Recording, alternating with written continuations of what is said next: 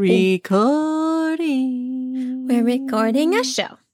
Recording the show. We're here. Hello and welcome to In a Time of Ancient Gods, the Xena podcast. Welcome. Where we are revisiting every episode of Xena Warrior Princess in order and researching the myths, characters, and themes we meet in the Xenaverse. I'm your host, Justine. Yes. Oh, and over there, I'm Haley. Hey. I just hi, can't Haley. wait to start talking. I'm sorry. I take up all that space giving the intro, but I have it written down. I forgive so you. It. Tell me more. More. So we're so happy to be here. Mm-hmm. Couldn't be more thrilled. Absolutely. What have you been up to since we last chatted, Haley? Oh my gosh. Well, the biggest development is my baby is in daycare. Woohoo! And he started, Also, I know, he started 2 days ago, but he seems to be doing okay. he's doing He doesn't great. want to drink a lot of milk, but he's eating until his little belly's all stuffed. And I get these pictures of him looking like, ugh, because he's eaten so much of his little mush of, I don't know, pasta and carrots and Just things. blended mix. His blended orange I love mix. that they send you photos. That's I very love that too. thoughtful. But he seems really comfy when he's being dropped off, which makes me feel Great. good. And it's with someone who has known another person I know well for like 20 years. So I feel good about it. I feel free Amazing. to do my work. I'm very That's the excited thing. to get going. Childcare is so freaking important. Oh my God. It's like, it's like I look around my house. I'm like, now I can like do things like put things away where they're supposed to be and work also on your do my freaking work. PhD. It's like Yeah. I can put the dishes away and do my PhD. Yeah. It doesn't have to be one or the other or like no sleeping. You can have So, it all. I can have it all. The dishes and my work and children who are And Xena. thriving and Xena, of course. This is my day off. Amazing. But so that's really good. What else have I been doing? Oh, I watched a great soapy like Nora Roberts movie on Oh, Netflix with my sister and mom on the telephone the other day. cute. It was great.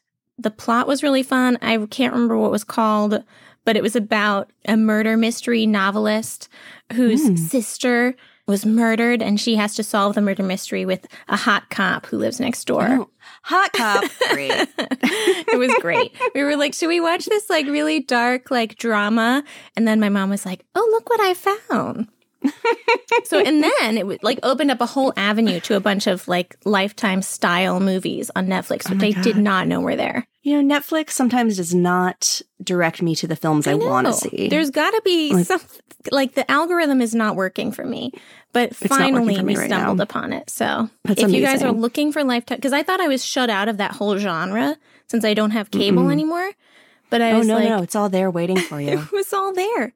This My now mom and I Netflix recently is like watched- suggesting lots of things like that to me. So Oh, delightful. delightful. My mom and I watched The Lake House on our like How was TV it? phone date. So good. If you haven't seen The Lake House recently, It's been a long time. Amazing. There's time travel. There's Keanu. There's love. What's happening? There's connections. It's by a amazing. lake. It's Part of by a it. lake. That's all I remember. There's a house by There's a a house lake by and a lake dog. and Keanu Reeves, and that's Ugh, all I need to know. that's I'm all I so need to glad. to know. What's going on Also, with super you? exciting news. Yes. By the time this airs, I'll be back in the Bay Area, moving back. Can you hear What my up? energy? I'm so excited. I know. Next recording, we'll be in the same room. What? It's going to present Gasp. all new microphone challenges, and I can't wait for it. I'm so excited. I can't even stand it. We're going to play D&D. It's going to be so stylish. Oh, I know. We're going to be stylish. Mhm. We're going to have a little pod loft that we can pod away Oh my upstairs, menu gosh. space. Ugh. Oh my God. Amazing. I just like can't even wait. I'm so excited.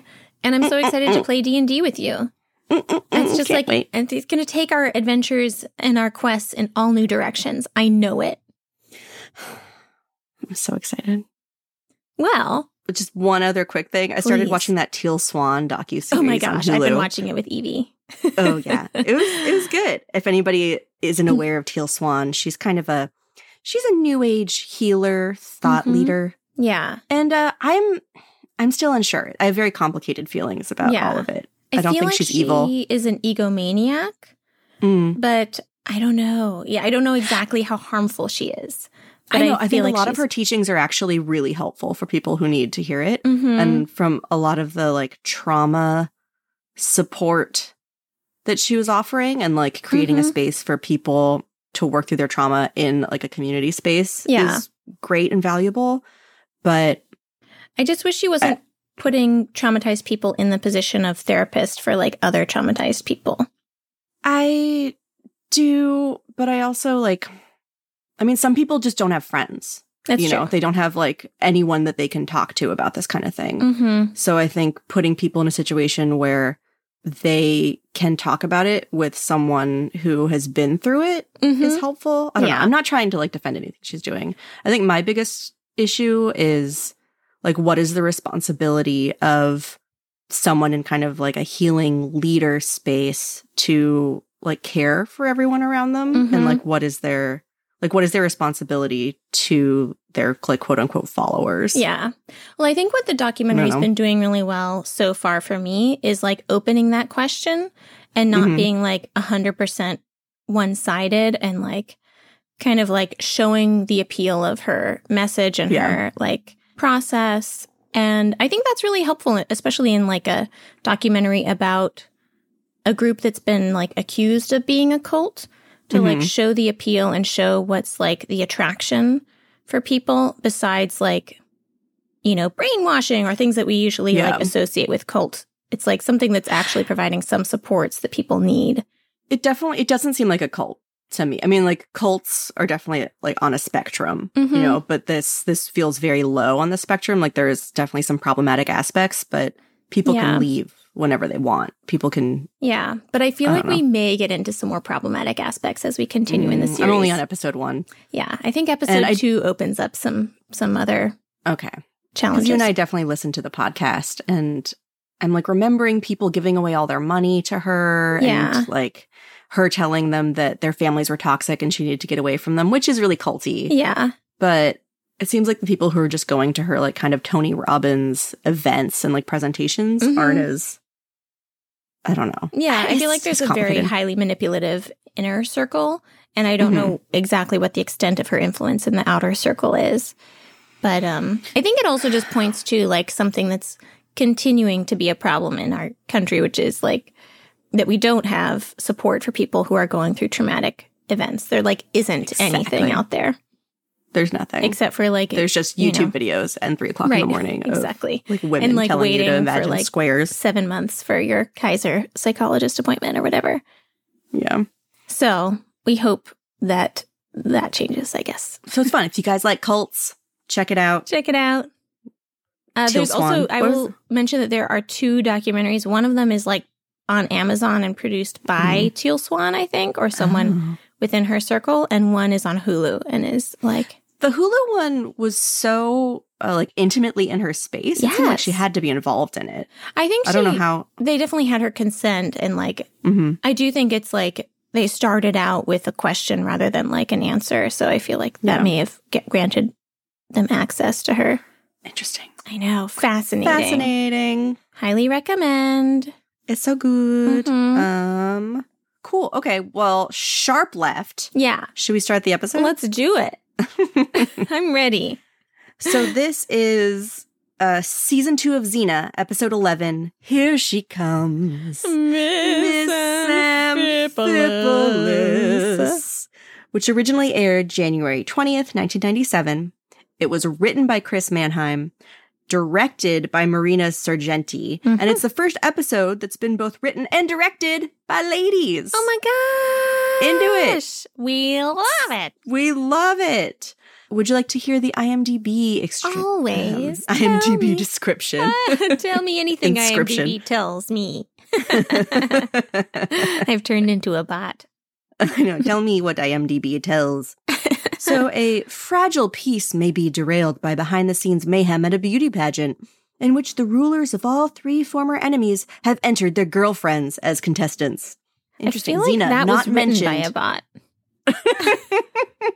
No. It's like the rulers of the enemies. Let's put some more words in there. In which the rulers of all 3 former enemies have entered their girlfriends as contestants. Yeah, it is nonsense. So basically, Anyway. this episode, beauty contests Mhm. between 3 city-states that had formerly been at war. The Mhm. warlords entered their girlfriends in it. And this is like, it's been a year since there's been peace and everyone's trying to like They're trying just to relax rebuild, and have a yeah. good time. And this is like their peaceful competition. Like the golden apple myth, right? You just toss... Exactly. Well, we'll get to that in the Ooh. research later. Oh my goodness. So who is the big bad in this episode? The big bad. Well, the profiteering, spoiler, peaceful person Oh, yeah. was the big bad. But I think misogyny in general, clearly. Yes. Always. And internalized misogyny. Yes, absolutely. Which we defeat. Yeah. It's great. Ugh, It's a good episode. good episode. There's no gods in this, right? Mm-mm. They kind of mention some, but none in human form. No. None There's some manifest. like devotions to the gods, but no appearances. No apparitions. Do we have any villagers? Not really. Mm. No. No, we have like attendees. Yeah, there's no Dr. Xena, but we do have a fashion designer Xena. We do. Fun. Good with a knife. Good with like just cutting things up. No cults in this episode. No dungeons. Surprisingly. I wouldn't really, there's some kind of love interest adjacent actions, but Mhm. no Yeah, direct no, like, love interests. yeah. No new, like, powerful love interests. No, that it's a we're fun noticing. episode. It's great. Yeah. We love it. We love it. Absolutely love it. So where do we start off? Desires. No To needy repulse. fathers with their desires. Finally. All right, let's start off. We open up with Xena and Gabrielle walking along a peaceful beach, It's chatting lovely. about Salmonia sending for them, and they're not sure why. Yeah, they summoned them to a beautiful island. And I'm really happy that at this point, like, we know who Salmonius is. So, like, Mm-hmm. they can just say Salmonius. And we're like, oh, that guy. Like, oh, we know him. Mm-hmm. From He's a up to previous something. episode. We don't know what. Yeah. Many previous It's probably going to episodes. be a fun episode because he's here. Exactly. There's going to be lots of scheming Mhm. and hilarious vaudevillian quips. Yes, that's right. Probably some like jewels. It's not going to be like a dark episode with Salmonius in it. So, but Xena's like, okay, this place is really peaceful. It didn't used to be. They walk by Mhm. the remains of a warship. Yes. There's been a peace treaty for a year. Mm-hmm. And Gabby's like, that's plenty of time to go back to normal. And then she falls into a rut. Oh my gosh. It's Literally like slips and falls. It's a chariot wheel tracks from like a cart, a heavy cart. And then there was I laughed out loud. Oh my at this, gosh. But Gabby's like, where did this come from? And Xena says, the same place as that one. So there's like 2 ruts in the sand. It was really funny. And then Gabby starts digging for clams. She's like, 'cause- clams, lots of them. I know what I'm having for dinner. She's so excited. She loves clams. And you know what? I don't blame her. I love a do clam and not- garlic pizza. You know, I don't at all. Give me one of those. Give me clams and linguine. That's one of the first things I learned to cook. And I'll still eat it. What? Oh, yeah. Cooking camp. 1995 or something like that. So they just had you making clams and linguine as a kid? Yeah. I'll tell you the recipe. It's easy. Ready? Open a can of clams. Dump it in a pan. Put some garlic in there. Maybe you put garlic and oil in first. Then you dump some clams in. Heat them up. Boil some pasta. Toss them together. You're set. That- It's dinner for the night. Like, but what kid is going to eat that? What Me. a weird thing. Yeah. The great thing is the clam sauce that's in the can is tasty enough to eat with the pasta. I don't know, man. I'm not on board with this. Toss some as parsley a in there. 8-year-old. Mm-hmm. You'll love Parsley. it. Ugh, God, You're not a what seafood person, food though. camp was this? I'm not a seafood person. It was a food camp. That's all I'm going to say. It was a camp. There were lots of activities, but one of them was cooking, and one of them was good. food. One of them was food. That's nice. That's nice you did that. It was fine. Okay, so you and Gabby are really aligned in We this are episode. aligned. I want her to chop the clams up. I don't want her to eat them whole in the sand. She's But just going to do it. yeah. So Xena declares that only a war wagon would have made such tracks recently. Mm-hmm. Because they're in the sand. They're in the sand, and they're suddenly interrupted by scantily clad women fleeing down the beach. Oh my gosh. That's almost exactly what I wrote. They're in scarves and bikinis. They're being chased by two men with swords. It was really funny. And one's like, "Come back, girls. How about a little kiss?" Very tame. Rape culture. Exactly. This Really, is what really we call frightening. it. Very tame, like adults playing like children's rape culture. Just scary. Yeah, it was very frightening, Mm-hmm. but also comical. Yeah. Lots of emotions wrapped into I this know. moment. We're back in the 90s. We're back in the 90s. But you know what? Xena's going to have none of that. Mm-mm. And guess What's what she they're gonna going to do? do with those clams? They're going to just throw them at all these men. Get them. Just throw them, and all the dudes run away. And Gabby keeps handing clams to Xena. Xena just chucks them at these dudes. That was And funny. it chases them away. And then as the clams are flying, they make like little sounds. I didn't notice. I love that.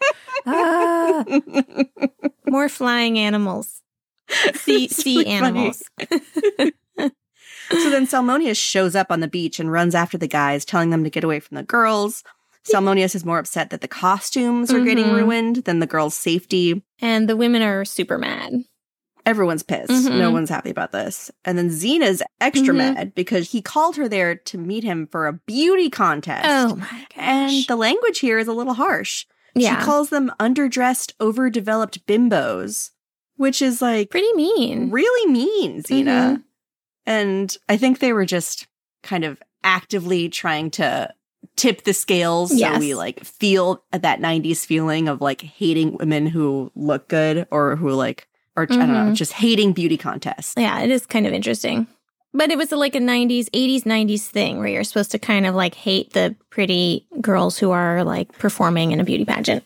Exactly. It's like such a 1997 vibe for this like to pit women against each other. Mm-hmm. And you can only be one kind of woman. Yeah. So the writers are kind Right. of playing that up to like set the scenes for what we see develop in the storyline. Exactly. Mhm. So I'm not upset with Xena for thinking that because it was in service of the Also, story. we like totally know that's not what real Xena is thinking. It's just what the writers put in her mouth. Exactly.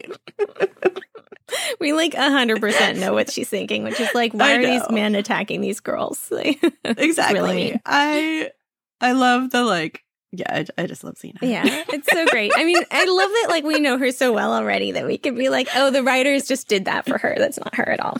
Yeah, they just did that to teach people a lesson Yeah, who don't exactly. already know what Xena knows. Exactly. We get to live through her. Oh my gosh, I have to like take a mental note for my talk later, my research later. It's so beautiful. Mhm. So then feminist Gabby also yells out, beauty pageants are a feeble excuse for men to exploit and degrade women, Mm-hmm. which is definitely a feminist like talking point Mm-hmm. for like third wave feminism. But now in fourth wave feminism, we've kind of like stepped into the space of everybody do whatever you want. You can still be a feminist Yeah. if you want to be just whatever. Right. It doesn't, Yeah. you don't, yeah. Exactly. Exactly. Okay. So great. Contest was intended to celebrate the year of peace. Mm-hmm. And then Salmonius is also going to make a lot of money off of merchandising, Oh which made boy, me laugh. always. Salmonius. Sal. And then he also has some side hustles on like bets and stuff going on about who's going to win. Mm-hmm. Uh-huh. Uh-huh. So we know it's the Doge of Messini, the Regent of Skyros, and the Palatine of Parnassus have each entered Great. their girlfriends in the pageant. Ladies. But someone's trying to unbalance things Oh my and gosh. kill or maim the contestants. Oh no, why? They've tried canceling the pageant, but no one will let them. No one will They let need them someone to spy from the inside. inside. They got to keep the peace. Mm-hmm. And Gabby's just like, yeah, cancel it. Yeah, and she doesn't want Salmonius- to do it. Yeah. She's like, no, I hate these victimizing meat markets. And Xena's like, She's like, I'm already ready. what I said She's before, already I ready. didn't mean it even 1%. I'm going I in. know. I'm obviously going to go in and just totally win. And then we come to the credits.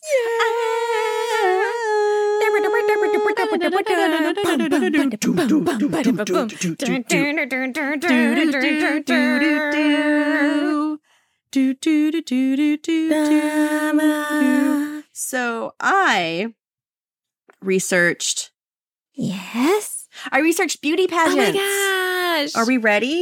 Yes. Okay. So Thank God. I read a really great PBS article Ooh.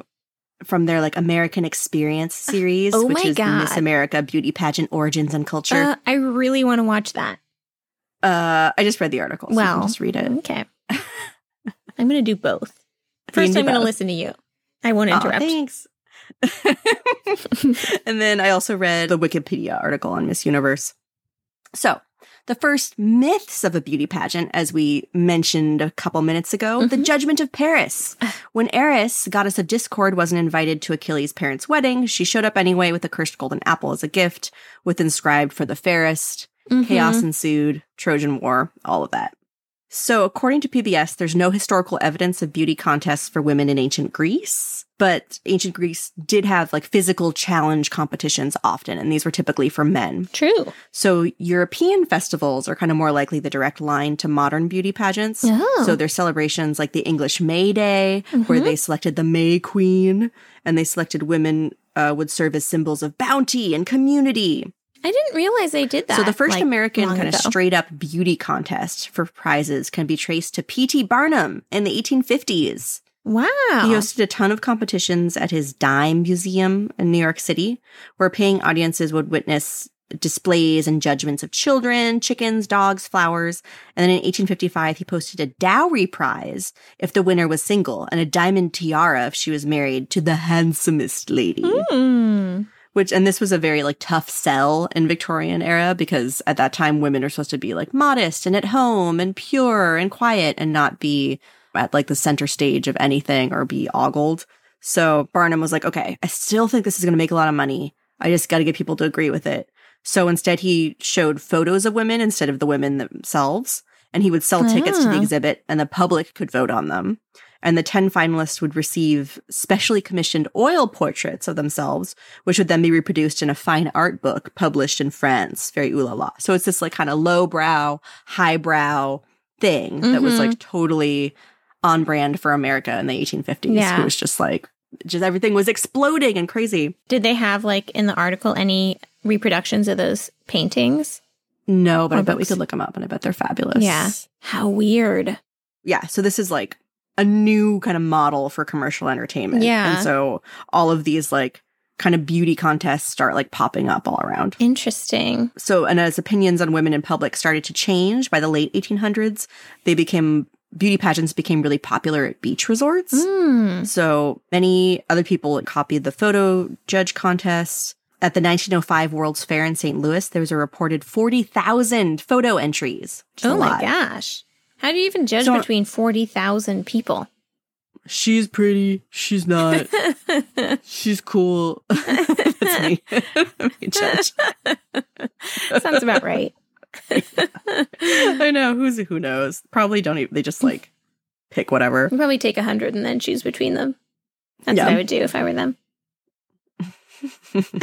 So on September 8th, 1921, Atlantic City organizers held the first Miss America pageant. Oh. So at the time, Atlantic City was a huge tourist attraction. There was the Midway, roller coasters, beach, boardwalk, and they also hosted pre-Broadway shows there. Ooh. So Miss America pageants have been held there every year since. Oh my I didn't gosh, realize that. I didn't know that at all.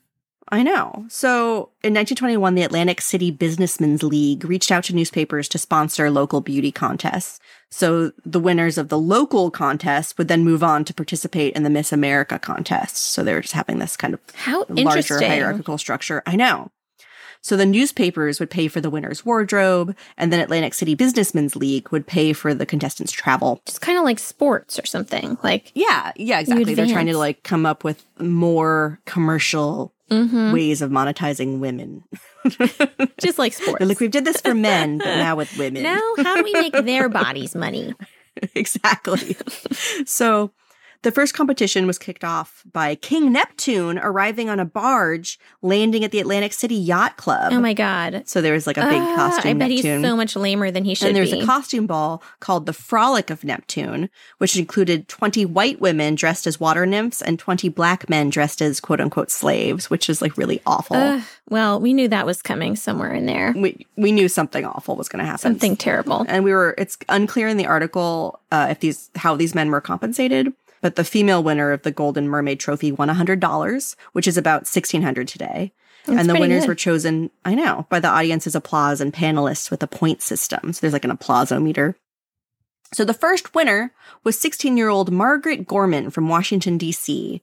And I looked up pictures of her, and she's very adorable. And it's really interesting how beauty standards change from like... I bet. Yeah. And it was also kind of common at the time for people not to wear makeup because makeup was the like... Oh, yeah. Ladies of the night wore it. So it's just fascinating how things change. Yeah. So the contest expanded over the next 6 years, and organizers had to avoid charges of immorality from conservative protesters. And so they presented the contestants as natural. They're like, they're unsophisticated. They're wholesome. There's no makeup. They don't have any bobbed hair. They're just these like down-home American girls. I'm like grossed out by this. Like, I don't know. I hate that like sexualization of like 16-year-olds being normal people. It's like they're sexy because they're normal. It just reminds me of like being victimized and like, just like the way people are just awful to teenage girls. It's all of that. This is Just stop it. It's all, everyone just stop it.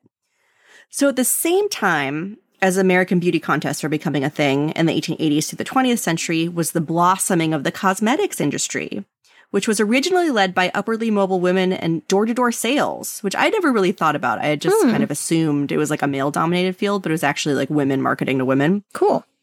So over the next decades, the ideas of beauty and makeup changed from natural looks and kind of wholesome to makeup being presented as necessary to be feminine. Interesting. So in the 1940s, job opportunities declined for women in America, and then being beautiful and kind of self-improvement became kind of a mode of income, which is also, I know. So like, you mean like in terms of like selling makeup and things like that, or? Just like yourself being a beautiful, like, I think it was like selling makeup, but also that kind of like self-care and making sure that you were like the hottest thing in the room would give you access to more opportunities than not. It depends on like maybe what opportunities you're going for. It definitely. But like I would imagine that in like male-dominated fields that these women are trying to break into, they're probably going to want the sexier woman to be their secretary than a woman they find quote unquote sexier. But then there's a double standard, and if you're like too sexy, then you're like can't be taken seriously in that field too. Just let people be normal and don't make everything about like everything. Yeah, okay. We don't have to make money off of everyone's whatever. We're all on the same page wear here. What they want to wear, and then don't like tell them they're sexy or not. Just let the people like go through their day. No one can, though. Ever. This is the world we live in.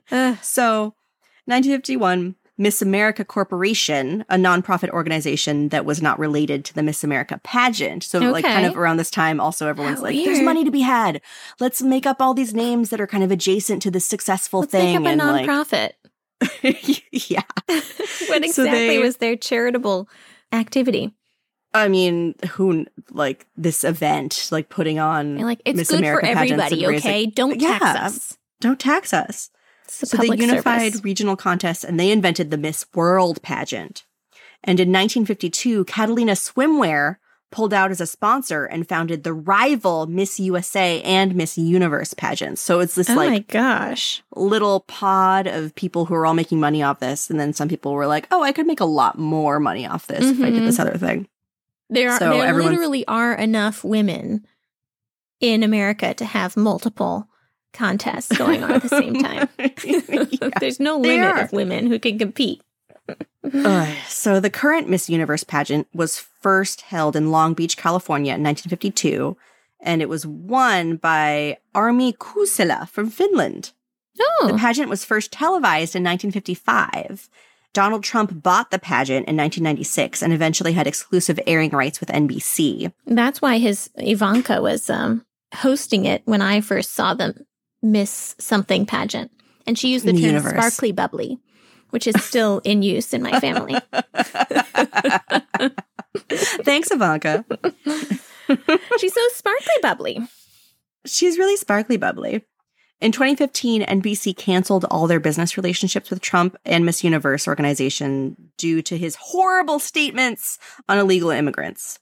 So Trump bought out NBC's stake in Miss America organization, or maybe Miss Universe. I'm sorry. It was Miss Universe. Yes, and sold the whole company 3 days later. Oh my God. So the current owner of Miss Universe organization is Paula Shugart.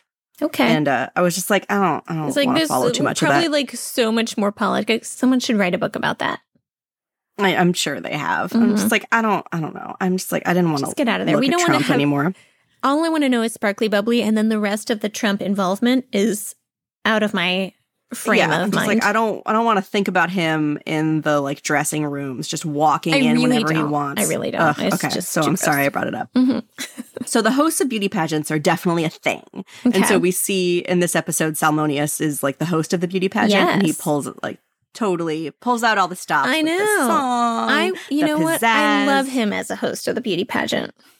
Me too. It's very comforting and great. So it's typically a man hosting, and he's like, "Welcome, ladies." They love dancing in the sand and helping old people. Aren't these ladies beautiful? Let's give them a hand. Exactly. Thank you. So consistent critiques of beauty pageants are that they promote and import Western values. They threaten local culture. So as it's like been spread around the world, it's definitely a very like Western standards creepy thing. Absolutely. And many people find them degrading to women, as Gabrielle thoughtfully described. And also, for some, though, it's a way of feeling national pride and legitimacy on a global stage. So there is kind of this transition with the Miss Universe of like, even though it's this like, I don't know, Western space, you can still represent your country and get some recognition and some like assistance there. Sure. So these individual women kind of become these symbols of national identity, group values, and pride, which is just like interesting and complicated and blah. Yeah.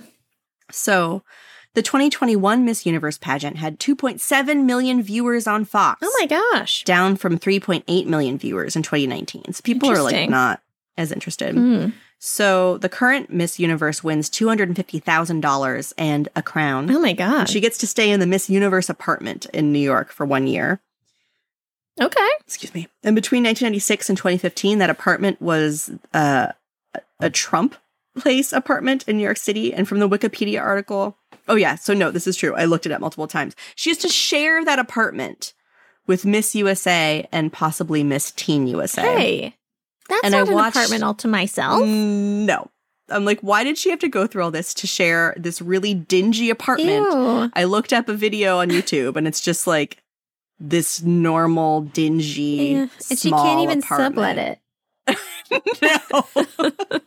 I'm like, she's Miss Universe. You Yeah. can't give her like, She wants more than flat? a tiara. Right. Yeah. How much money Oh my do you God, it think was they really rake in with awful. that?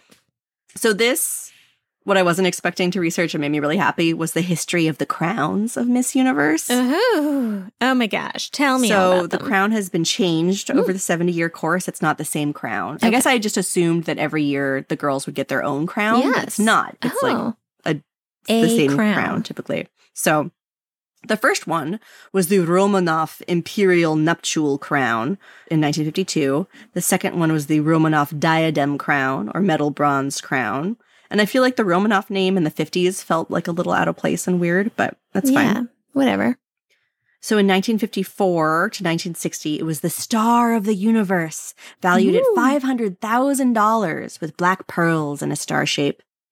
That's cool. 1961 to 63 was the Lady Rhinestone Crown.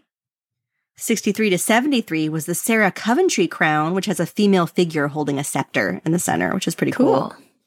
73 to 2001 was the Chandelier Crown, which is a modified Coventry Crown. Okay. 2002 to 2007 was the Mikimoto Crown, who was the official jewel sponsor. In 2008, the CAO crown was worth $120,000. Has a yellow luster of gold and stones that's supposed to represent the prosperous economy of Vietnam. And the 2008 winner refused this crown and insisted on another one. Why? Because this pageant was held in Vietnam this year. I couldn't find any details, but it seems like it was either because of the crown specifically, or maybe she had an issue with Vietnam. I'm not sure. How bizarre. I know. And then CAO, is that like company or something? Most of the crowns are named after like the sponsors who created the crown. In the beginning, they didn't seem like they were. They weren't, but then they became like the Sarah Coventry crown. I think it was like Sarah Coventry Jewels or something. Okay. And the Mikimoto was the jewel sponsor. Right. So like, I want them to name it back like Star, Sparkle. Star of the Universe. I know. Well, they kind of do. So 2009 to 2013 is the Peace Crown. Okay. Also known as the Diamond Nexus, which is set with 1,371 synthetic gemstones. Okay. And synthetic rubies to represent Miss Universe's HIV/AIDS education and awareness platform. Okay. And this was the first eco-friendly jeweler, so there was no diamonds. They were all synthetic jewels. 2014 to 16 was the Diamond International Corporation crown. DIC, I know. And this one was worth $300,000, and it was kind of reminiscent of the Manhattan skyline. It's too bad you can't steal the crown and sell it when you're I know. Miss Just smash Universe it apart or whatever. and sell it. Yeah, and replace it with plastic. No, I don't know what happened. No It's idea. just gone. 17 to 18 was the Mikimoto crown again. And then in 2019 was the Maurawad Power of Unity crown, which is the most expensive pageant crown, worth $5 million American dollars. Oh my God. And it has a golden canary diamond, which symbolizes ambition, diversity, community, and beauty. Says who? It says... Nobody ever showed me a golden diamond and had me think that. That's true. So Not today. That's what I care about. Yep. So that's that. Wow. That's Miss America, Miss Universe. Pretty fun, huh? Yeah. Huh. Huh. Cool. Huh. Huh. Amazing. But y'all, everyone should look up the crowns because they're really pretty. I do. I'm just really excited to look up the crowns and the contestant winners, pageant winners. Oh, yeah. I know. I was like, do I want to get sucked into looking at detailed pictures of every contestant winner? I don't know. There's so many. And There's then so also many. the universe, USA, America, USA. world. Yeah. Interesting. So, this is kind of the energy we're in right now. Mm-hmm. Because this beauty pageant is very much in this episode is a Western. Yeah. Based on Miss Absolutely. America. Yeah. This is not getting into ancient Greek No. pageants. Okay. So we're back. We're back. In a big building castle place. Mm-hmm. Yeah. They're walking around backstage. There's jugglers, there's hula hoops. And Oh, yeah. Gabby's in full costume as the Marquesa. I love the Marquesa. I love the Marquesa. I can't get enough of the Marquesa. I really could not get I love enough. her weird, collar thing that comes up behind her head. I love that she just had this outfit. She's like, I guess I'll wear my Marquesa costume. Cena's like, yes. Just do She's it. like, you should be the Marquesa. So the Marquesa is pretending to be Xena's sponsor Mm-hmm. for this contest. Meanwhile, Xena's wandering around in a ragged black robe. Yeah. And she's entering as Miss Amphipolis. Mm-hmm. Yes. Here she is. Here she is. So we learn that each contestant has to compete in 3 contests, and you have to keep winning or you're going to get kicked out. Yes. People are very rude to Xena. They're not nice. They keep staring at her. She accidentally knocks into a girl, and a girl's like, watch it, Claude, or can't you see from up there? It was really great, popular mean girl. I like Xena's reaction. She just kind of rolls her eyes and looks around. I know, she's so good at just side-eyeing and shaking her head and letting everything roll off of her. I She doesn't know. care about anyone's insults. Yeah. So they walk into Miss Massini's room where a mild-mannered woman is contemplating playing the harp. She's just sitting there thinking about it. And but Gabby pulls out her Marquesa monocle she's to so great. inspect everything that's happening. she's so perfect. She's like judgmental, rich, arrogant, passion Great. for life and beauty. European. Vaguely European. Very vaguely European. Like enthusiastically European. I think it becomes a stronger fake French accent later. It does, yeah. Which we love. But Xena sees that this harp has been rigged and booby-trapped Oh my god. to a crossbow in the corner of the room. Oh no. So when Miss Massini is going to play the strings, then she'll hit one of the strings and the crossbow will hit her. Crossbow will hit her. Quick, Xena sends her chakram flying. It hits the arrow out of the way just in time. Whew. And then she tosses the chakram to Salmonius, so it looks like he did it. No one can know. No one can know. Miss Massini is so thankful. Mm-hmm. They go to another room and the three chat. Salmonius needs to find Xena a disguise. Gabby's going to get to know the sponsors. Mm-hmm. And Gabby's just great.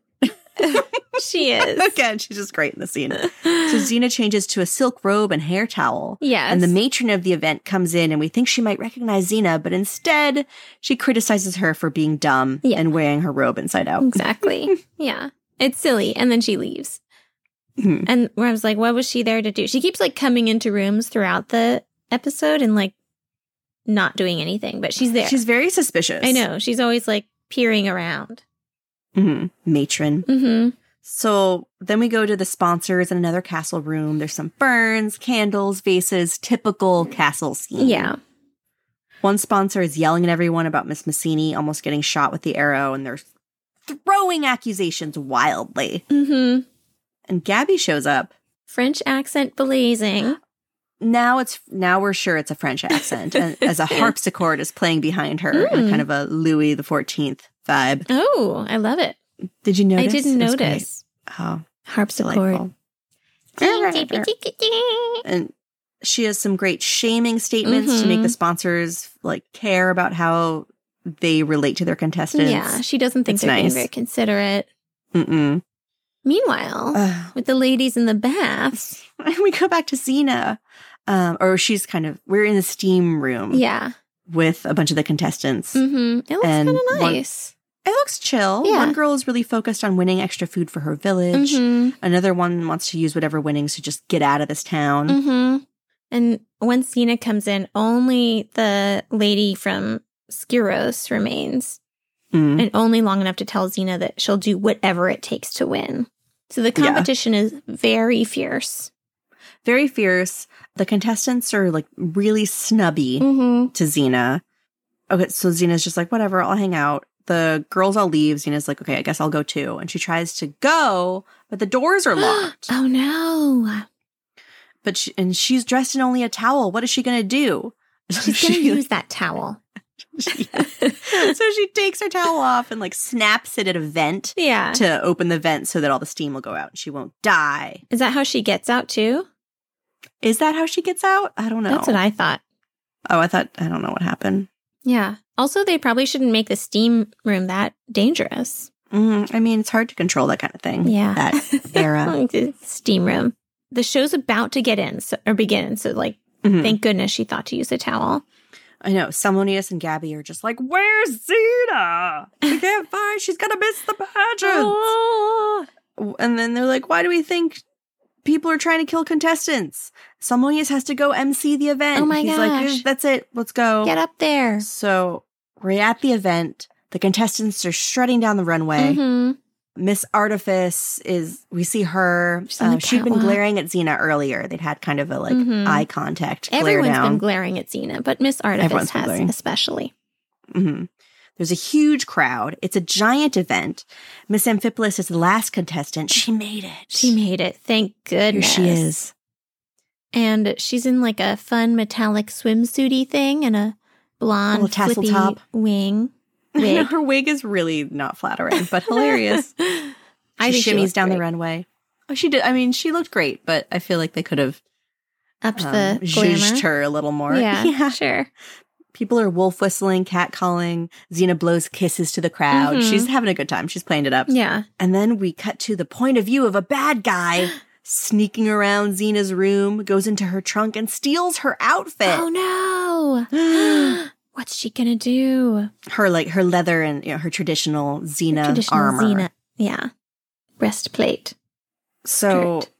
backstage, Salmonius grabs her by the waist and is like, "Is that really you?" And then she grabs him by the throat. Mm-hmm. It's like, you can't just touch people like that. She's like, Salmonius, we only like you as the MC if you don't do that. Yeah, you can't just go backstage and grab women. That's not appropriate. Ugh. So she tells him she'd been locked in the steam room, and he says, "Someone tried to saute you?" And she said, "Yes." That's funny.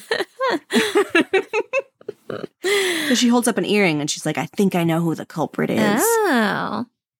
So we go back to the steam room, and Miss Artifice is looking around for her earring, and Xena shows up with That's it. what was happening. Mm-hmm. Miss Artifice tries to run away. Xena grabs her and snatches her wig off, and she's a drag queen. Oh my gosh. Ah! Miss Artifice locked Xena in the steam room to scare her, and she thought she was going to tell everyone that she was a biological male in drag, and she didn't want Xena to tell anyone. And she came back to unlock the door, but Xena was already gone. This was a very interesting moment because I felt like the heart was in this moment, but the plot, I just didn't get it. But that's fine. Why are you trying to scare Xena so that she won't tell people? Yeah. Because it was unclear. She didn't know that Miss Artifice was doing it. Right. So it was, who knows where the threat's coming from. Yeah. Maybe she was trying to scare her out of the pageant. Oh, yeah. She might have come back to open the doors and be like, "Don't tell anyone or you'll get more where this came from," or something. Yeah. But Xena's like, "Why would I tell anyone?" Yeah. I don't care. It's your business is your business, and you look great.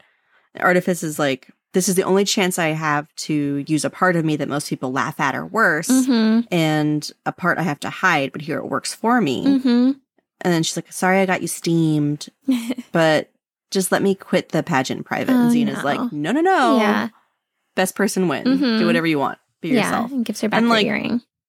For especially on a time in TV where just a character like this in most other TV situations is the quote unquote butt of a joke, And then here she's just a character who's just multidimensional and living her life. Yeah. Is absolutely really beautiful. And I love that they wrote those lines in full seriousness, and kind of to show her in her full personhood, the character. I love that as well. Yeah. And it was a break where it's there is a lot of jokes and puns throughout the episode, but this moment there's obviously a pause where they're recognizing this person's fullness, their full personhood and beauty. Yeah. And the jokes aren't really at her expense. Right, exactly. Or it's just the jokes are all, everything is a joke. I don't know. Everyone was in on it rather than just being cruel. Right. And they're also often, many of the jokes are spoken by Miss Artifice in a way that's pulling people in. And she's really powerful in this episode too. She's she's such a central character who helps Xena in so many ways. Right. It's really, I also really love that. So cool. There's a reference to the challenges that she goes through, but it's not the episode is not about her victimization. It's about her shining. Exactly. Love it. I love it. This is a really great episode. So classic. So, okay, we go back to the sponsors. They're at dinner arguing about everything. Marquesa is like, "Why are you all telling your contestants what to do? Me and Miss Amphipolis are a team. Why ask her to do something and she does it? Why do you not just ask your contestants?" My Marquesa. You are the best Marquesa. Am I channeling it? Second Thanks. only to Gabby. Yeah.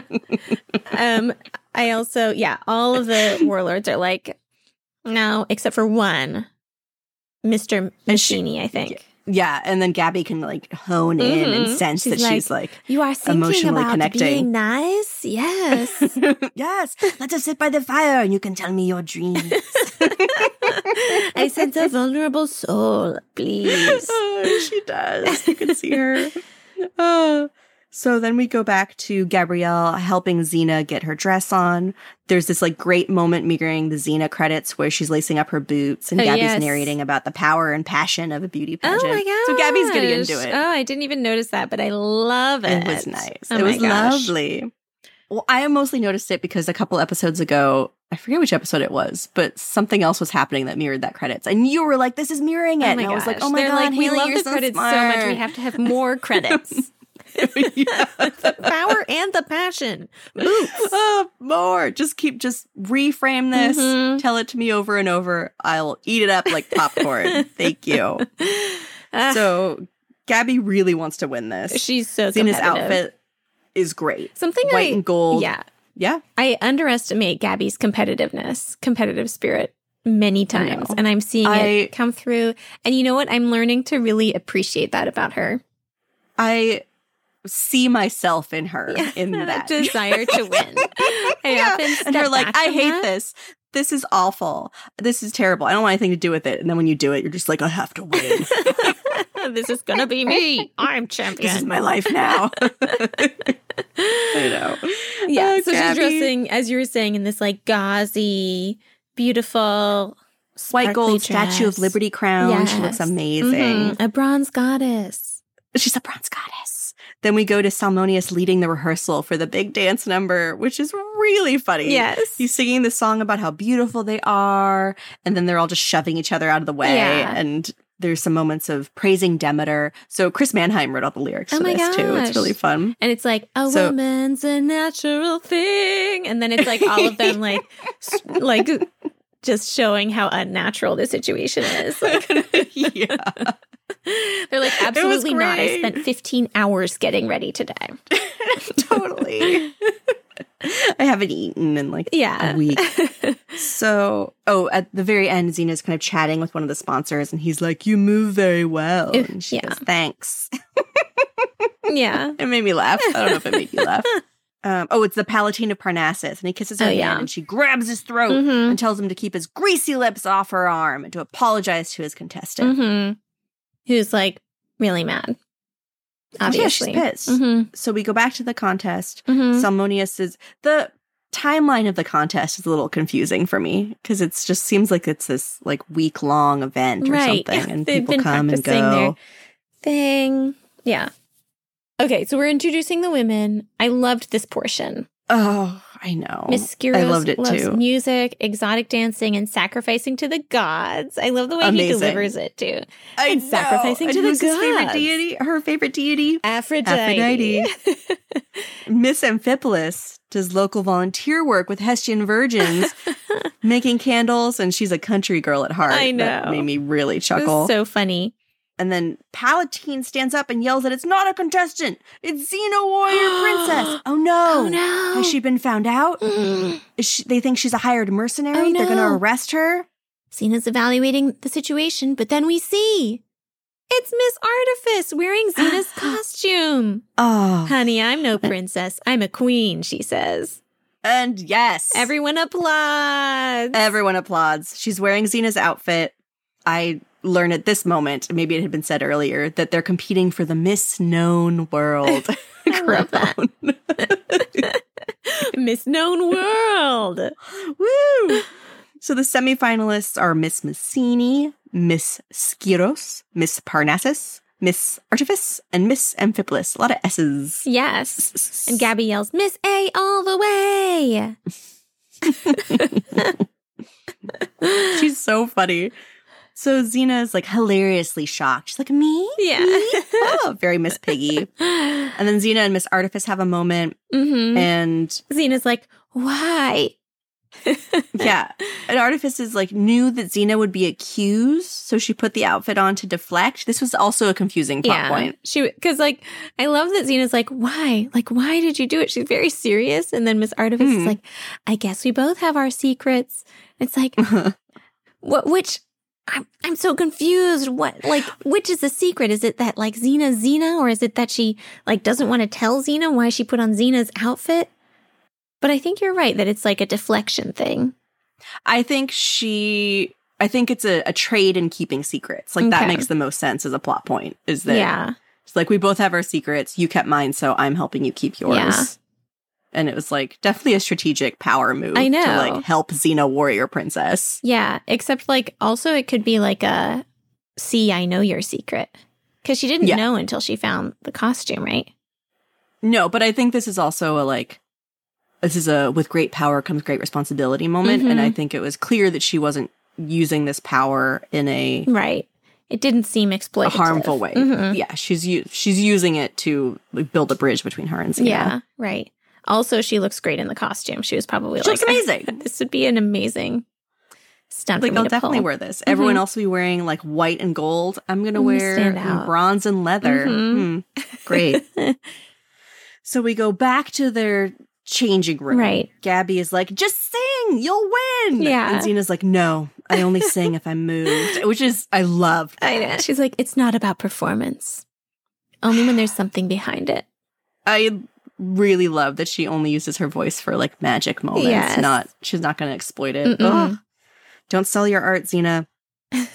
And then Gabby's like, as a fellow creative artist, I respect you, but what else can you do? And that really made me laugh too. That's good. Gabby in this episode, I feel like this is my favorite Gabby episode so far. This is one of my favorite Gabby episodes. She's just like so capable and funny and holds her own. Oh my and God. she's just like, And oh she my like God, they're plays such a good character team. while being herself at the same time. It's amazing. Amazing. So the matron comes in and wants to know what they're all doing there. Turns out there are meetings going on that no gosh. one knows about. So the patrons are mad that they all look like fools. Why are they look like fools? Oh, because they like they were like, it's Xena, but then it wasn't Xena. Oh, it wasn't Xena. Okay. And Marquesa is like, we're all on edge, but it is a joke.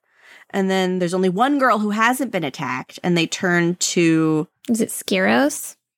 I don't know. It's the guy who had been the peace, or he'd been like the Switzerland of them all, Oh, that right? guy. Mm-hmm. Yeah.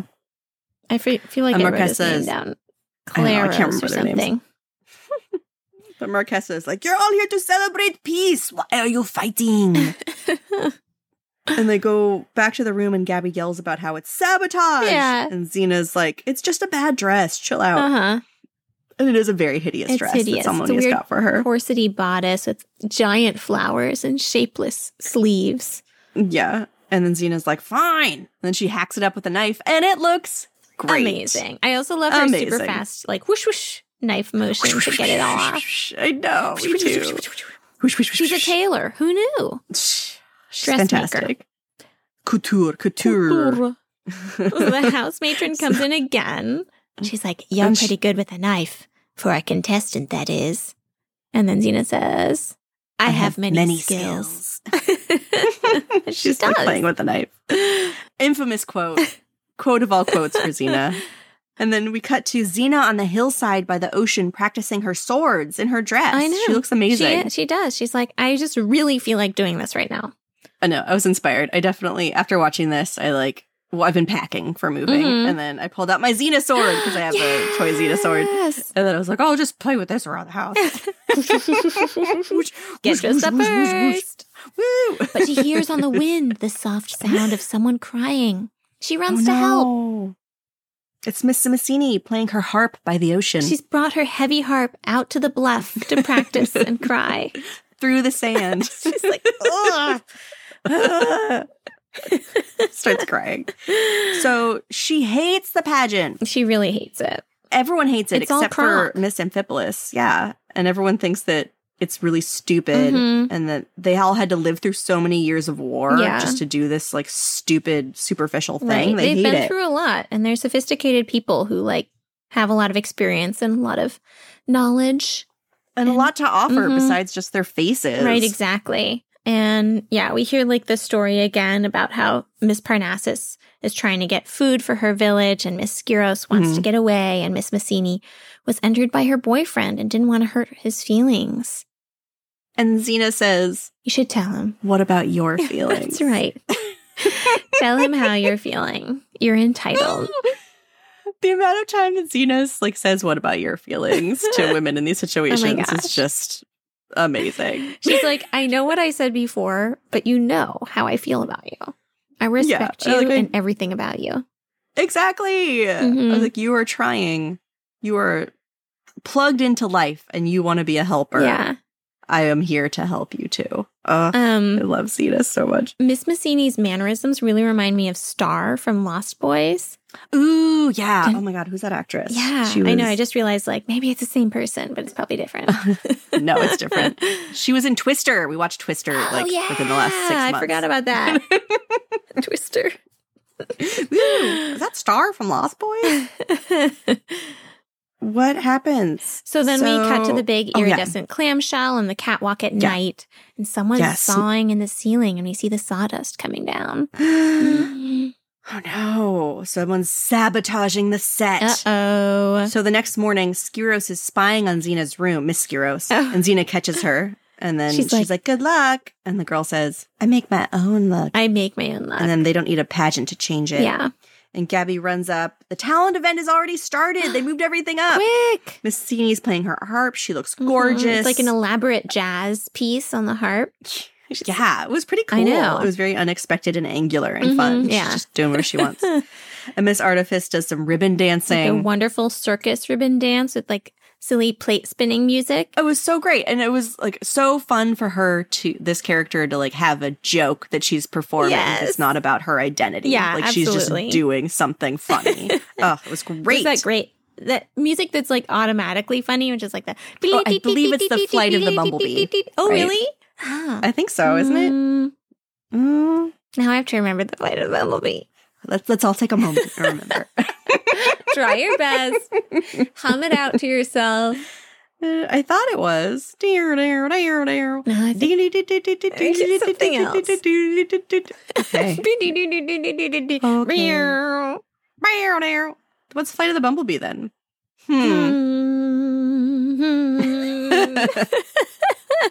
So anyway, she tangles herself up in the ribbons and just shimmies off stage. Yes. And then Miss Skiros comes on as a snake charmer. Very cool. The snake is very rubbery. Really hilarious puppetry. Oh my gosh, so great. But And as this is happening, the roof starts falling down. It's starting to wiggle. And we learned that it's the host that was rushing the event to start early. He's like, you gotta start it now. And then we're like, commercial break. And Xena's staring at the host. And we see him looking up when we return. And he's trying to, watching the ceiling. No, he's definitely up to something. Xena sees what's happening, flips onto the stage, shoves Miss Skiros out of the way, kicks the snake out of the basket as the ceiling falls, and the snake goes, ee! And lands right around her neck, just draped elegantly over her shoulders. So funny. And then as the ceiling chunk lands, she flips on top of it, and then she's just standing there smiling, being amazing. Miss Skiros is in awe. Brilliant. I know. Everyone applauds. Everyone's happy. Was that her skill? Was that her talent? We don't know. We don't know. Her talent portion was cut out. Yeah, they're like, no more. So Xena goes wandering around the castle, and someone is conking sponsors out in the dark and dragging them. Where? Yeah. Oh, we don't know. Gabby and Salmonius are traipsing around backstage. Another sponsor is knocked out. Gabby's like, Xena's a cinch to win. The matron is listening to them. And then a lot of stuff is happening at once. Yeah. As everyone's wandering around. Right. So then Xena goes to find the neutral, quote unquote, sponsor guy who's hosting the pageant. And he's like, hello. He says he's responsible for the accidents because he needs another war so he can sell stuff to all parties involved. Right. And that's why Xena has to die. I'm like, why does she have to die? Oh, he's to kill her because he wants there to be drama at the pageant. So then everyone will blame someone else. So then they'll start the war again. Okay. That's why she has to die, Haley. So, got it. But luckily, she tied all of the sponsors up under the table and they heard everything. Yep. Now they're awake under that tablecloth. She's talking loudly. And I was like, oh, this is in a modern Lifetime movie, they'd have her with a tape recorder. And she's like, so you're the one who's been sabotaging the pageant. And he's like, I have to kill you all. And then she pulls the tablecloth off and everyone's there. Everyone who needed to hear it has heard it. Yeah, but strangely, problem solved. Claros which is the neutral guy's name, continues to threaten her, and he threatens to disassemble her. What's he seeking to gain at this point? Because all of the guys know that he's the bad guy. Well, I guess all the dudes are like tied up. So he could still escape. I guess so. But why doesn't he just escape right now if he thinks she's not Xena? Anyway, they fight. I don't know. I think I could imagine that character would be very angry of having one pulled over on him by a beauty contestant. Yeah. And he's like definitely a misogynist. Like, yeah, like he's more interested in harming a woman than his own self-preservation. Exactly. Yeah. So she's like, trust me, you don't want to make me angry. And she elbows him and lets him use his own power against himself, which is also something I love that Xena does. Perfect. And she's like, don't hate me because I'm beautiful. Yeah, she does a lot of good 1,000 times. Pageant voice. Like, oops. Do you know what that line is from, No, though? what is it? From I'm Beautiful? It's from a 1980s Pantene commercial. I had to look it up. It was their, like, sales pitch. Like, I love it. It was definitely a, like, line of on everything. Yeah. So she beats him up. Gabby runs in and is like, Xena! And then her cover's blown. And Xena responds, So she takes off her wig, and her messy bangs are so relatable. She's like many of you, I've had a wig on over my bangs all day. Or just, like, woken up in the morning and, like, have your bangs to the side. So welcome to my life every day. Thank you, Xena, for representing me. Do you hair dry them down? I mean, I should be better about styling my face. They look great today. Well, I think that's because...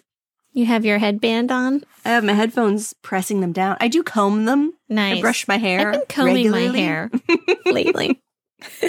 It's great. Almost every day. Almost. Works out. Every day is not necessary. Yeah. You know? Depends on if anyone bangs, will see me. Since they're like, little curtains to the face, you gotta take care of them a little bit. Absolutely. Well, there's that. Okay. So. So they make it to the stage. Xena's in her armor.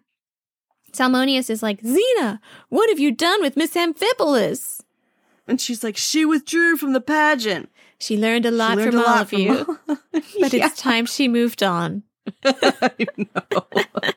Like, oh my God. Like, what character is that? Like, who just comes in and then it's like Artie from Pete and Pete? Yeah, or like Gandalf or something. I don't know.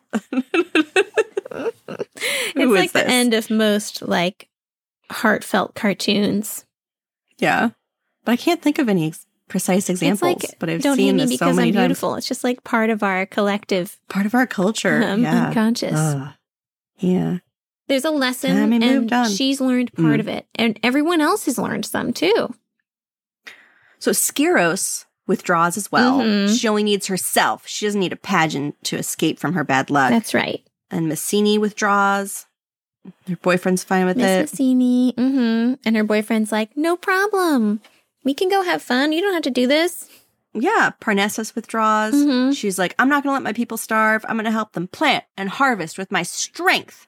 I'm not going to give away my pride and dignity for one winter's food, which is fair. But they also probably could have used that money to buy some seeds. Now you've done it.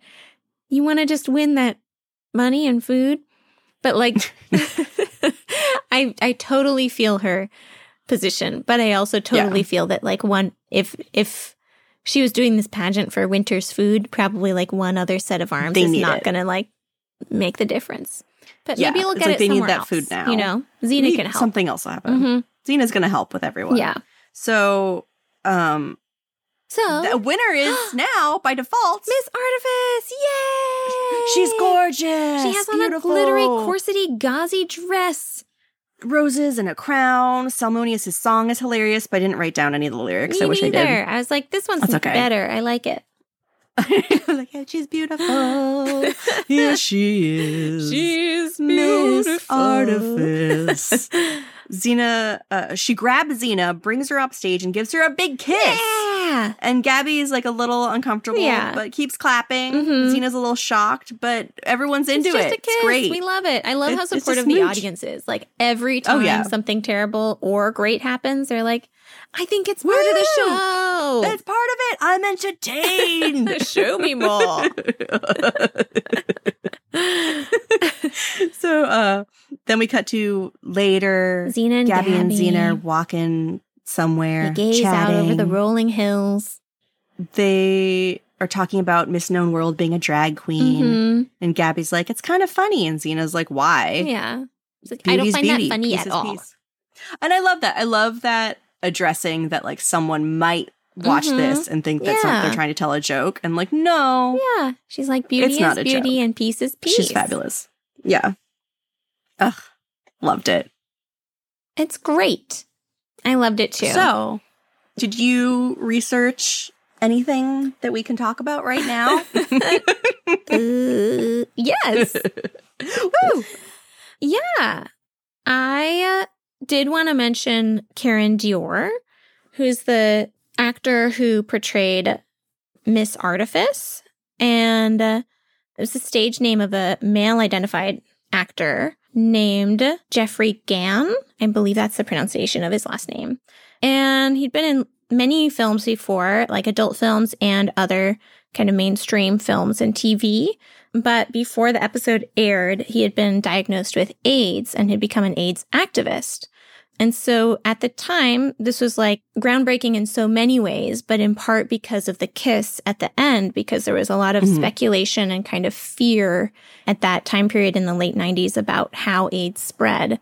And Yeah, there's a lot of like misinformation Exactly. about transmission. So this was like such a slap in the face to a lot of like Kind of, conservative yeah. fear. like bigoted misinformation that was Yeah. harmful to people. So it was Yeah. great to kind of hear that story and hear like, And also, I read a little interview with Chris Mannheim, Oh, and great. she was saying that Miss Artifice was based on, well, not based, but it was kind of in honor of her brother, Keith Walsh, who had passed away from AIDS in 1992. And then he'd done drag. He was in like the drag community. And, you know, like, so seemingly so was she from this interview, that she was, you know, friends with all these folks. great. And so this was just a really nice way to like portray just people that she loved, Yeah, you know, on screen in Right. such a like supportive, community-minded way. absolutely. It was super loving and celebratory. And I just Yeah. loved like, you know, rewatching like Xena. I love how quickly we get into this space of openness and welcoming and love Yeah. in the show. And it's like we've seen it Yeah. like from the beginning, but you know, we're only like midway through the second season in this show that has such a long runtime and long like legacy and career, whatever. So like Yeah. that we're here and like the stage is set so that we're already welcoming in like a lot of different communities and a lot of representation. So it's lovely. It is really beautiful. I love just the message of Xena respecting people. Mm-hmm. You know, just like greeting everyone who is just trying to like live their best life and not hurt anybody. She's just like, oh yeah, I respect you and meet you exactly Yes. as you're like wanting to be represented in the world. Absolutely. I'm not gonna like And I love put my also, project on you or anything. yeah, like in this episode, how even like the other performers in the pageant as well are greeted and welcomed in with respect too. That there's not Mhm. like, you know, kind of the tropes of, as you were saying, like women pitted against each other as Yeah. like part of the competition. But in terms of the characters in the show, they're like each have their legitimate like desires and are worthy of Yeah. respect and kind treatment. Totally. Like the only woman who was a contestant who was even acting in that kind of stereotypical way we would think of as a beauty queen Mhm. was Xena putting on her putting on this character of Miss Amphipolis, like being kind of ditzy but no one else was even doing that. Right, Everyone yeah. else was like a fully realized, you know, multidimensional person. Yeah, I love that. So I love it. I looked up acting in Yeah. ancient Greece. Ooh. And I was interested in learning about it because, you know, this is a different kind of performance and a different kind of theater, but kind of thinking about theater and performance in ancient Greece. So I learned a lot. I did not know, but I learned this week that in Greek drama, 3 actors played all of the speaking roles in a tragedy. And there could be others on stage, but there was no talking for them. Not allowed. Only 3. And that I thought would be great for us in any future theater productions that we do. Yeah. You, me, and Papa the head. That's right. Each one of us gets all of the lines in the play. So, but what about the Greek chorus? I thought the there Greek was like chorus is there as well, but they're not like on the stage. I think they're like okay, in like they're like, or maybe they are, but they're not like the individual speaking roles. Okay, so but they would like, yeah, they have their own like chorus lines. Yeah, chorus lines. But they're not like the Oedipus or something. They're not like the main characters. Yeah. So they were generally written for this. And this is all male, right? All male, all men doing yes. this? Okay. So there was male drag. So all exactly. Yeah. Okay. And these tragedies were written for the city Dionysia at Athens, which had about 10,000 spectators, which is a lot of people. Wow. Yeah. And how could you hear if you're in the nosebleed seats? Well, you go to an auditorium. I'm guessing. Auditorium. The Greek theater. That's how you hear. Specifically engineered for that problem. People hear me in the back. Can everyone hear me in the back? Is what they would say. Before they get started. Everyone in the back hear me. Raise your hand. Great. We'll get started. And it was. That's what I think they started plays like. So prizes were given to the best playwright and the best actor. But only one of the three was eligible for that prize. So there's like always a protagonist, I guess, which was like the main actor for the play. And actors wore a mask and a full body costume, which hid their person completely aside from their height and voice. But it seems like because people could vote for their favorite actor, people could still tell who the person was, even when they were playing multiple roles in a play. Interesting. And yeah, so I thought that was super interesting. So they're like switching between roles in the play. And the one rule that seems to have been followed there was that like multiple actors never played the same person. So there was like, you're designated like 2 or 3 characters or something. Maybe just 2 characters in a play. Such interesting storytelling that people were just used to at the time. I know. But it seems like it would be so jarring for us modern day viewers to try to watch a play like that. Yeah, it would be very interesting.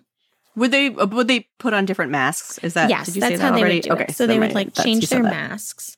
Okay, got it. And actors would regularly like cross gender lines. So you would play a woman in some scenes and a man in other scenes, or young people and old people, high and low status. So yeah, there were like no rules about who you could play as an actor. Why only 3? So I read an article about it and they were like, we just don't know. Like they started with only 1 actor who would play like everyone, and then 2 actors who would play everyone, and then 3. And one speculation was that like the actors didn't want there to be more actors, but I don't really know why. I mean, it's fair. Yeah, it seems to have worked out. People were like, good enough. We don't need 7 actors out here. This is great. We loved it. And, it was like a ritual thing, too. And I actually probably would love to in another research time, like look up the religious significance of it. But maybe there's some kind of ritual reason why the actors, there's some kind of formality to it that would mean like, they are ritual performers. So maybe you don't want it to be like, hey, however many you want. It's like they're kind of playing a role. But yeah, it seems like the main way that playwrights would designate the roles to actors was like thoughtfully, but without like specific rules. So like one actor might play the main character and the enemy or something to kind of highlight similarities between them in an interesting rhetorical way or something. That's interesting. Yeah. Or they could play like 2 characters who are on the same side of a conflict, but see it from different perspectives or whatever. So kind of there are some interesting like ways in which this division of roles between 3 actors could have a rhetorical function in the play. So that sounded pretty cool. And I also learned that song was a really important part of tragedies, and people like alternated between spoken word and sung poetry, which would be performed by the chorus and by individual actors. Interesting. Very operatic. Absolutely. Yeah. So it was really cool. And then I was kind of looking more closely at like the role of gender in this. Mm-hmm. And I read an article by Froma Zeitlin, and they were arguing that the inversion of gender characteristics was like a regular part of Greek theater, in which like female characters were already kind of given male valences or male like attributes in terms of like Clytemnestra or Medea kind of having attributes that were coded as male in ancient Greece. Mm-hmm. And she also mentions that like nuptial or puberty. Like physical attributes or like character? I think characteristics. Like, okay. Strong will. And right, exactly. Like yeah. And kind of, resorting to violence or something. I'm not exactly sure exactly what the characteristics were, but like, kind of like blending the gender characteristics already in there. I'm with you. Yeah, exactly. And she also talked about how in like ritual life, especially around like nuptials or puberty rites, there were often like ritual dressing as the other gender incorporated into those, which I hadn't read about before, but was interesting in terms of like understanding the role of gender in ancient Greece. And she was saying that many scholars have interpreted those ritual kind of dressing as the other as a way of ritualistically like casting off the other gender as you enter into a formal like adult womanhood or manhood. So you like dress, if you're a girl, dress as a boy, and then like cast that off. But she was saying it's also maybe like kind of like more complicated than that, I guess, that it can be about kind of incorporating femininity and masculinity into the whole person as well. The last part of what Zeitlin was arguing had to do with the role of basically drag, but very different in Greek theater. Mm-hmm. So men dressing as women in Greek theater. And she discussed how femininity in general in ancient Greece was often seen as kind of naturally, I want to say like duplicitous is how I was reading her discussion, like an imitation of man. So from the creation myth, like women made second as like a partner to man, but not as the same. And she was saying that like the character of femininity in Greek culture presupposed a level of performance or role playing and kind of a deceptive allure. So that already like femininity has these characteristics of putting on a role. And she was saying that in theater in particular, we can think of theater as like a performance that was designed for men, for like the teaching of men, rather than like a reflection of real women. The women characters in theater were considered as like elucidating the fullness of manhood or something. That's so interesting, thinking of like ancient Greek theater being a like teaching tool rather than entertainment or like a ritual tool. Yeah, right. Like it's about kind of, she was saying that this kind of theater, and this is a quote from her, used the feminine for the purposes of imagining a fuller model for the masculine self, and playing the other opened that self to those often banned emotions of fear and pity. So it was like a way of inviting men into these experiences. You're having these like cathartic moments through a female character. Exactly. Huh. Was this like with intention to kind of empathize with women, or just using these? I think it was with the intention of like enriching male experience. So like allowing men to access these emotions rather than allowing them to empathize with women. Although I can imagine, you know, anytime you have a performance, there's like the performance and then there's the interpretation. And of course, interpretations can go in a lot of different ways. And so it doesn't seem like there was any prohibition against men identifying with the female characters. And there may have been some way in which that was encouraged by these theatrical performances. And I'm sure that now, played now, they do probably encourage that because of our cultural surrounding that also kinds of, we tend to interpret women as full humans and not as like characters for our imagination to explore. Yeah. But I thought that was pretty interesting. So it's like men playing women in terms of like exploring their own humanity rather than in terms of like exploring the humanity of this female experience or something, or this like women's experience. It is really interesting. And then also like tying that into the, like how you were kind of describing that ritual, that like puberty ritual of dressing as like the other like, gender or sex, and then shedding yourself of that skin as you kind of step onto the other side of puberty. Yeah. But then kind of putting that sort of mantle back on as a teaching tool to still access that like other path you could have taken or something. I don't know. It's very interesting. Well, you think, at least nowadays, we think of ourselves as encompassing feminine and masculine in one person. And even just like divesting any gender from character qualities. Right. Of like, like I'm assertive, but that doesn't mean I'm more male. It just means I'm assertive. Right. Or more of a man or something. It means that you're assertive. And so, and like these aren't like characteristics that are innate, but that are trained. Yeah. But I thought that was pretty interesting. Of course, it's one argument. I didn't read like a large debate about it, but I thought that was an interesting idea and did seem to kind of track with what we know about misogyny in ancient Greece, that a lot of these spaces were not open to women, especially in like classical period.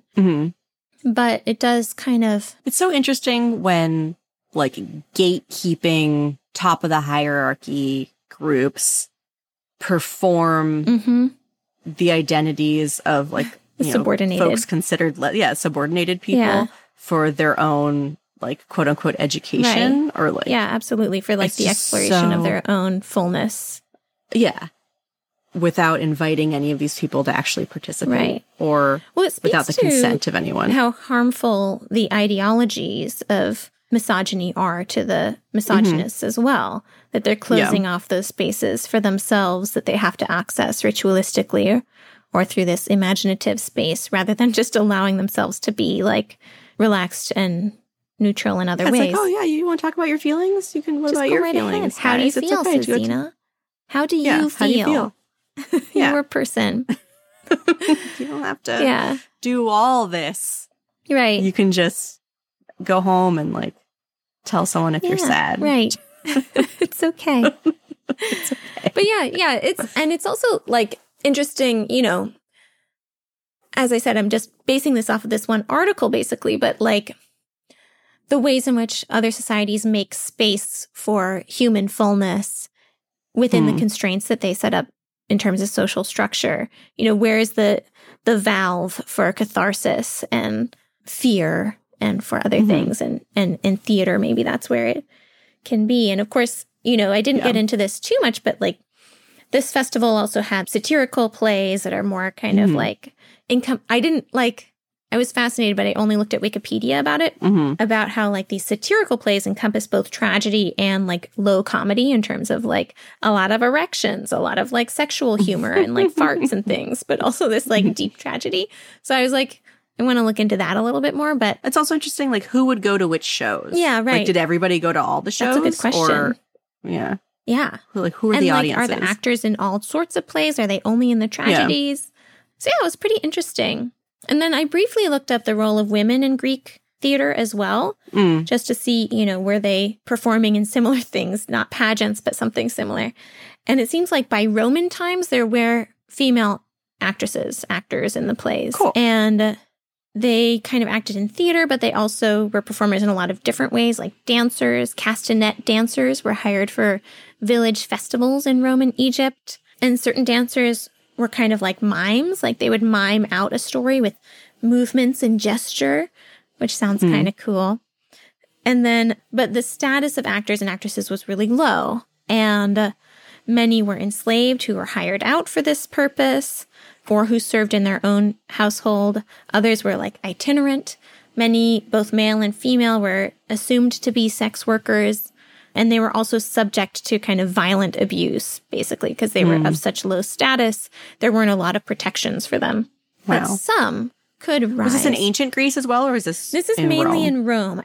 I read an article about it during the Roman period, but it seemed like, I think there may have been women in these other kind of fields of performance in ancient Greece, but not in the theater. And by Roman times. No speaking roles. Yeah, exactly. No speaking roles. There were actresses, and one of them was Theodora, who became empress with Justinian. What? Yeah, she was an actress early in her life. It was like, I love her. Yeah.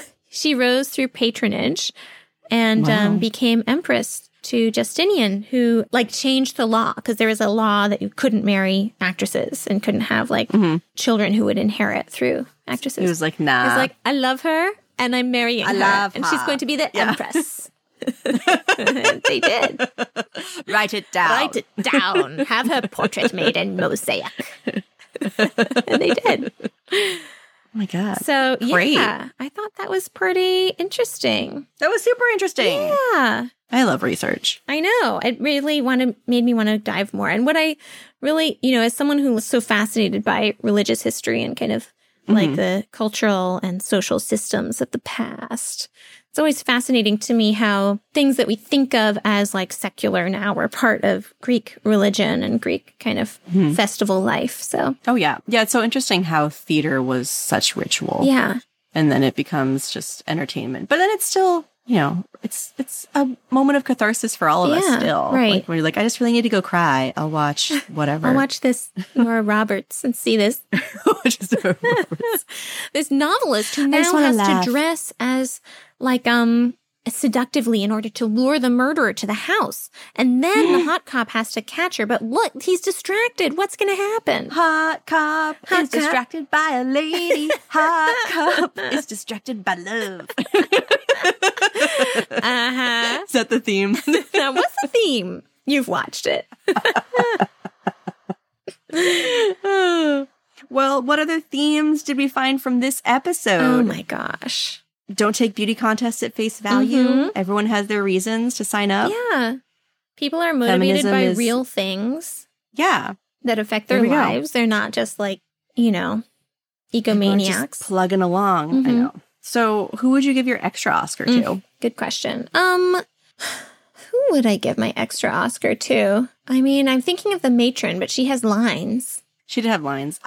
For me, it's the like Baywatch moment at the beginning. Yeah. When all the girls were That's running true. and the dudes were like, give me a kiss. Yeah. The extra pageant contestants were pretty great. They were really fun. Yeah. Yeah, just like all the extra ladies. So they can have a couple extra Oscars. Yeah. There's no Argo in this episode. I know. Just lost. Joxer's taking care of her. Joxer's taken care of. What's your favorite Gabby moment? Ugh, there's so many. I think when she's talking to Massini and she's like, just do it. And she's like, you should be nice. I loved everything about her. I also really love the clam moment in the Yes, beginning. that It was such a so chatty food moment. Good. And it tied into the other episode where she loves clams, and it let us know how much she loves clams. It wasn't just that she was like under a spell in the other episode. It was so good. Why did she love clams that much? I Remember? thought she loved fish cakes. Oh, fish cakes. I just confused the two. She's into seafood. She loves salt pork. Yep. She loves fish cakes. She Loves loves clams. clams. Is it because her hometown was landlocked, do you think, and she didn't get a lot of these Maybe. sea delights? She is adventurous. She is an adventurous palate.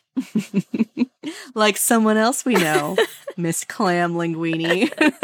That's me. Give me clam linguine anytime. Anytime. Oh, dear. Salt pork. So, salt pork. Get your salt pork. Get your salt pork. Good episode. So great. Well, again, a huge thank you to listeners Yes. and a special huge thank you to all our Patreon members. You guys are amazing. If you haven't seen our Patreon, we post our episode research citations there for everybody to see. And then Patreon members get special access to extra screenshots from the episodes. We do some fun book reviews, and we've been posting coloring book pages from a Xena coloring book that I have, which is great. We also share mini-sodes with additional research from episodes. You can find a link to our Patreon in this episode description. You can also find links to our Instagram and Facebook and our merch shop. Yes. We got stuff. Some merch. Thank you, guys. Well, Wow. that wraps it up for me. Anything else you got for the can? For the can? I don't know. What kind of can? I don't know. Just the can we're speaking into in this game of telephone. This mechanical can I have. For the mechanical can, I'd like to say, I hope you enjoyed this episode. Same. I thought this was Ditto. so great. And I just love the nostalgia of watching this episode. Oh, yeah. I love everything about it. I loved it. Mhm. So much fun. Yeah. Joy. Well, dear friends, until next time.